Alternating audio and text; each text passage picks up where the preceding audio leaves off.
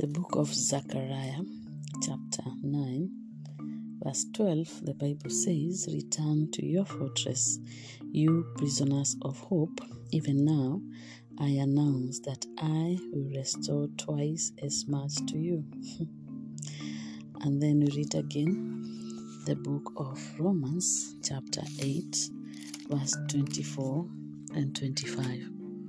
The Bible says, "For in hope we were saved.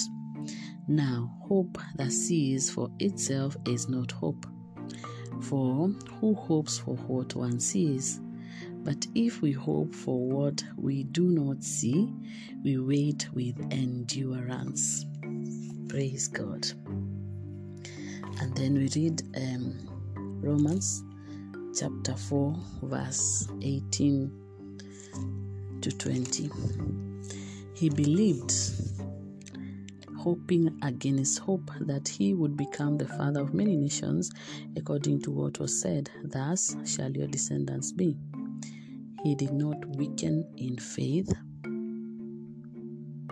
when he considered his own body already dead, for he was almost 100 years old, and the dead womb of Sarah. He did not doubt God's promise in unbelief. Rather, he was empowered by faith and gave glory to God." Praise God. Let us pray. Father, in the mighty name of Jesus, we bless you, we honor you, we praise you, we enthrone you above every circumstance, everything that is in our life right now, in our mind, in our thoughts, above every circumstance of every listener of this podcast. Lord, we enthrone you, we acknowledge your faithfulness. We welcome your presence in our hearts, in our minds. Speak to us, teach us something new, and help us to rise above everything that doesn't come from you. Help us to have our eyes fixed on you, our mind focused on you. In Jesus' name we pray with thanksgiving. Amen. Hallelujah. So we are reading 3 scriptures that are going to help us with today's meditation, and the topic is imprisoned by hope. Imprisoned by hope. I found out that actually hope is not just a name of a person, it's not something that we only have to do, but it is a place that we have to remain. It is a place that we have to remain. And the scriptures that we have read are going to guide us to a deeper understanding of this, and to help us to have this word of God engraved in our hearts, to help us to keep our focus and to fix our eyes on Jesus. That is the main intention of this podcast, to keep our eyes fixed on Jesus no matter what comes our way, no matter what we are going through, no matter what experiences that are in our lives at this moment, this day. This is a new day. We shall rejoice and be glad in him. The Lord starts by reminding us that to return to our fortresses. He says in the book of Zechariah 9:12, "Return to your fortresses, you prisoners of hope. Even now, I announce that I will restore twice as much to you." You see, hope is not an easy place to be in, especially when circumstances that are on our face, that are presented before us, are speaking otherwise. It is not an easy place to be in when probably we have to be patient and to wait on God's intervention on maybe our expectations or prayers we have prayed, or maybe even at the moment when we are going through any kind of challenge. It could be a sickness, it could be a certain kind of struggle. It is not an easy moment, an easy place to remain. But the Lord reminds us, let the word of God become alive in us, because it is alive and active. It is sharper than any double-edged sword. Lord, we pray as we meditate on this word, that it may pierce our soul, pierce our heart, pierce our mind, pierce everything within us and around us that could easily have removed us from this a prison of hope, because you have said that we should return. Oh Lord God Almighty, have mercy on us. So the Lord says, return to your fortresses. Return means that it is possible, if we look deep down inside our hearts, we could be out of this prison. We could be walking out. Something could be happening, probably something you can't put a finger on, but it's happening in the spiritual realm that could bring us out of this. So we have to make this declaration and believe this word of God and claim this promise the Lord is giving us to become a reality in our lives. Lord, help us. He says, return to your fortresses, you prisoners of hope. Even now I announce that I will restore twice as much as to you, double for your trouble. You see, the Lord comes to restore that which was lost. He says many times that he will restore what the locust ate, that the days of your mourning are over. He will restore joy. He is a God who restores.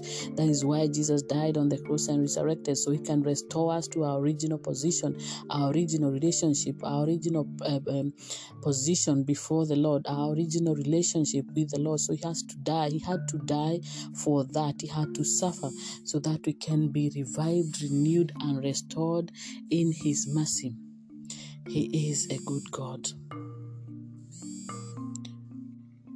So when the Lord says that return to your fortresses, you prisoners of hope, even now I announce that I will restore twice as much to you. The Lord comes to restore. The Lord comes to restore. So he expects us to be in the same place, that when he restores us, then we'll be fully complete. He expects us to adhere to his word so that what he intends to do can become a reality. Praise God. So when the Lord says that return to that place, return to that place, return to the place of your fortress where you are imprisoned by hope, so that hope is the only thing that is keeping you. And then through this intervention, Jesus, remember, hope has a name, and the other name is Jesus.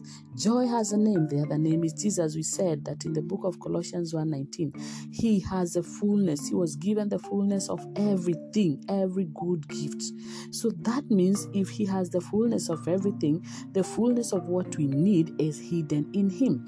So it means that if we return to this fortress, this place that we have to remain, then we'll be connected, reconnected back to the source of our hope, reconnected back to the source of our hope, who wants to come and restore our original position in him, our original ability to trust in him, our original capability to be able to do exceedingly abundantly above that we can ever imagine, our original position. In that imprisonment, many wonderful things happen. That is where we get that kind of restoration, because it is a place that the Lord intends to work through our situation and circumstance so that his name is glorified. It cannot go down. It is a place where it is guarded by his might, by his majesty. It is a place where the blood of Jesus flows freely, a place where the Holy Spirit surrounds, a place where we are protected, a place where we are concealed. The Lord wants us to return to that place, not to get out of that place, and he has promised to bring restoration. Hallelujah. And then we read another scripture in the book of Romans that says, for in hope we are saved. Oh, thank you, Jesus. Now, hope that sees for itself is not hope.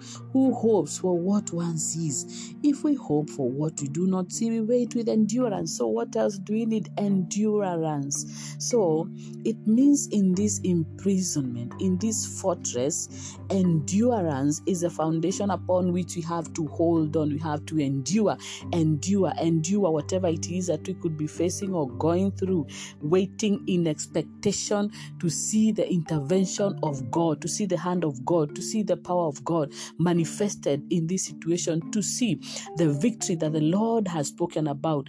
the Bible says that for in hope we were saved. Hallelujah. If there is no hope, there is no salvation. If there is no hope, there is unbelief. Then our faith is broken. We lose our faith in God when we come out of this imprisonment. So we have to remain, to go back to that fortress, to go back to that place, and to hold on, to endure, to embrace, and to hold on, not to allow our heart, our soul to give up. And it says, who hopes for what they see? Yeah, it is true. Hope does not see.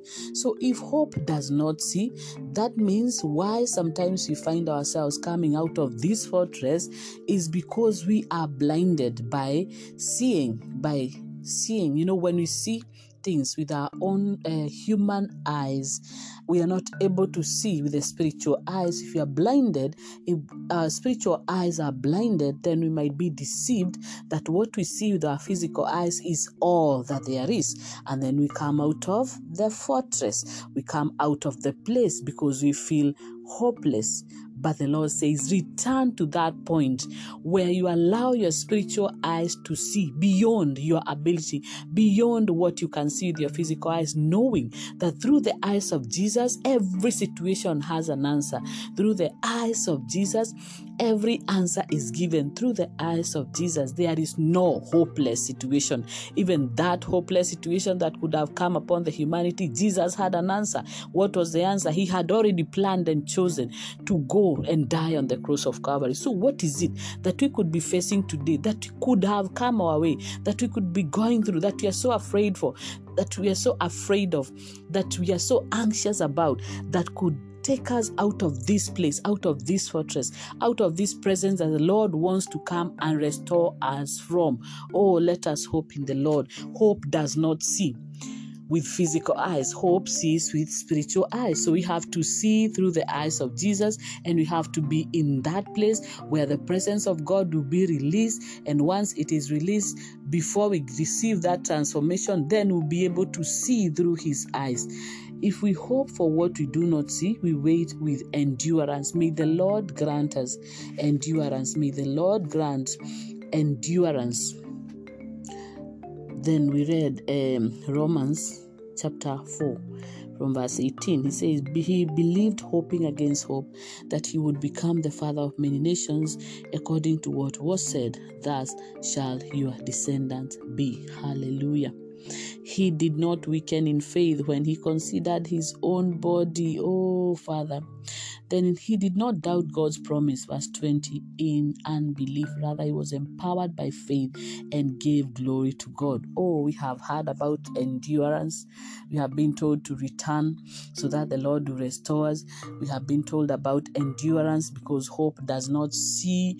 We don't hope for what we see. We hope for what we do not see, so that through our faith in God, then the Lord comes to fulfill his purpose, and that way he is glorified. So whatever it is that the Lord intends to do, when we return, when we choose to believe this word and return to that imprisonment of hope, it is something that is meant to give glory back to God. Instead of waiting until it happens so that we can glorify God, then we can do it now. So no wonder Cece Winan sang this song and said, King of glory, fill this place.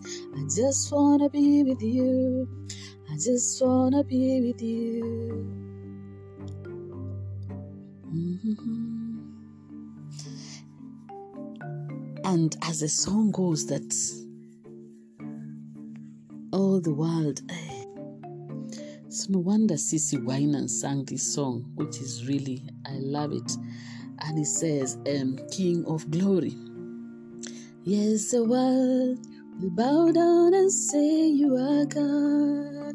Every man will bow down and say you are King. Yes, the world will bow down and say you are God. Every man will bow down and say you are King. So let's start right.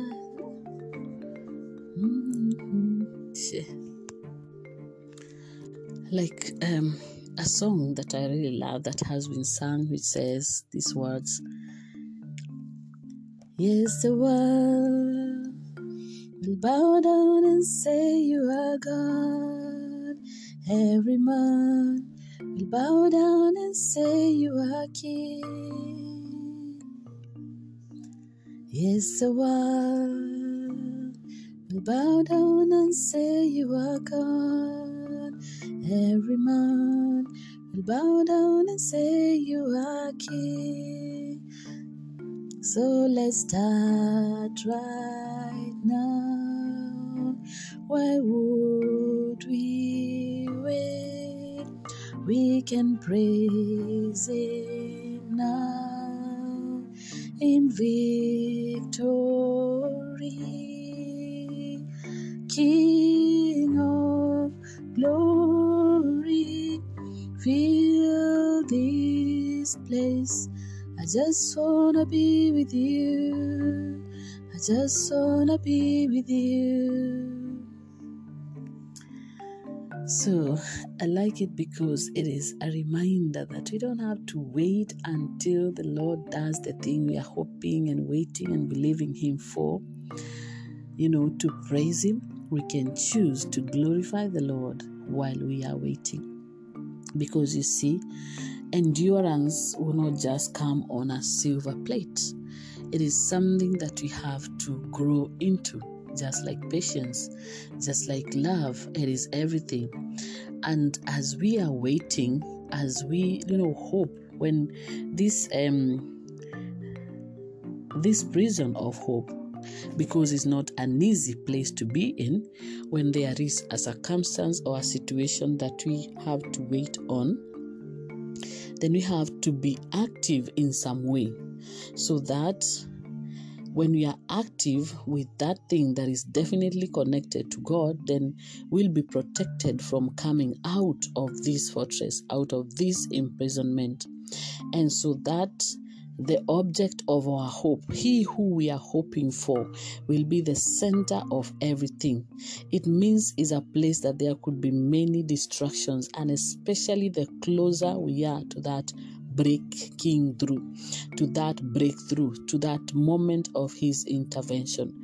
But we have to know that it is not something that should make us feel like we are out of place, because these things happen to human beings, and that is why we are human and He is God. So it is a reminder of our limitedness, and the greatness of God is revealed in those moments when we feel down to nothing, because that is when we know that really God is up to something.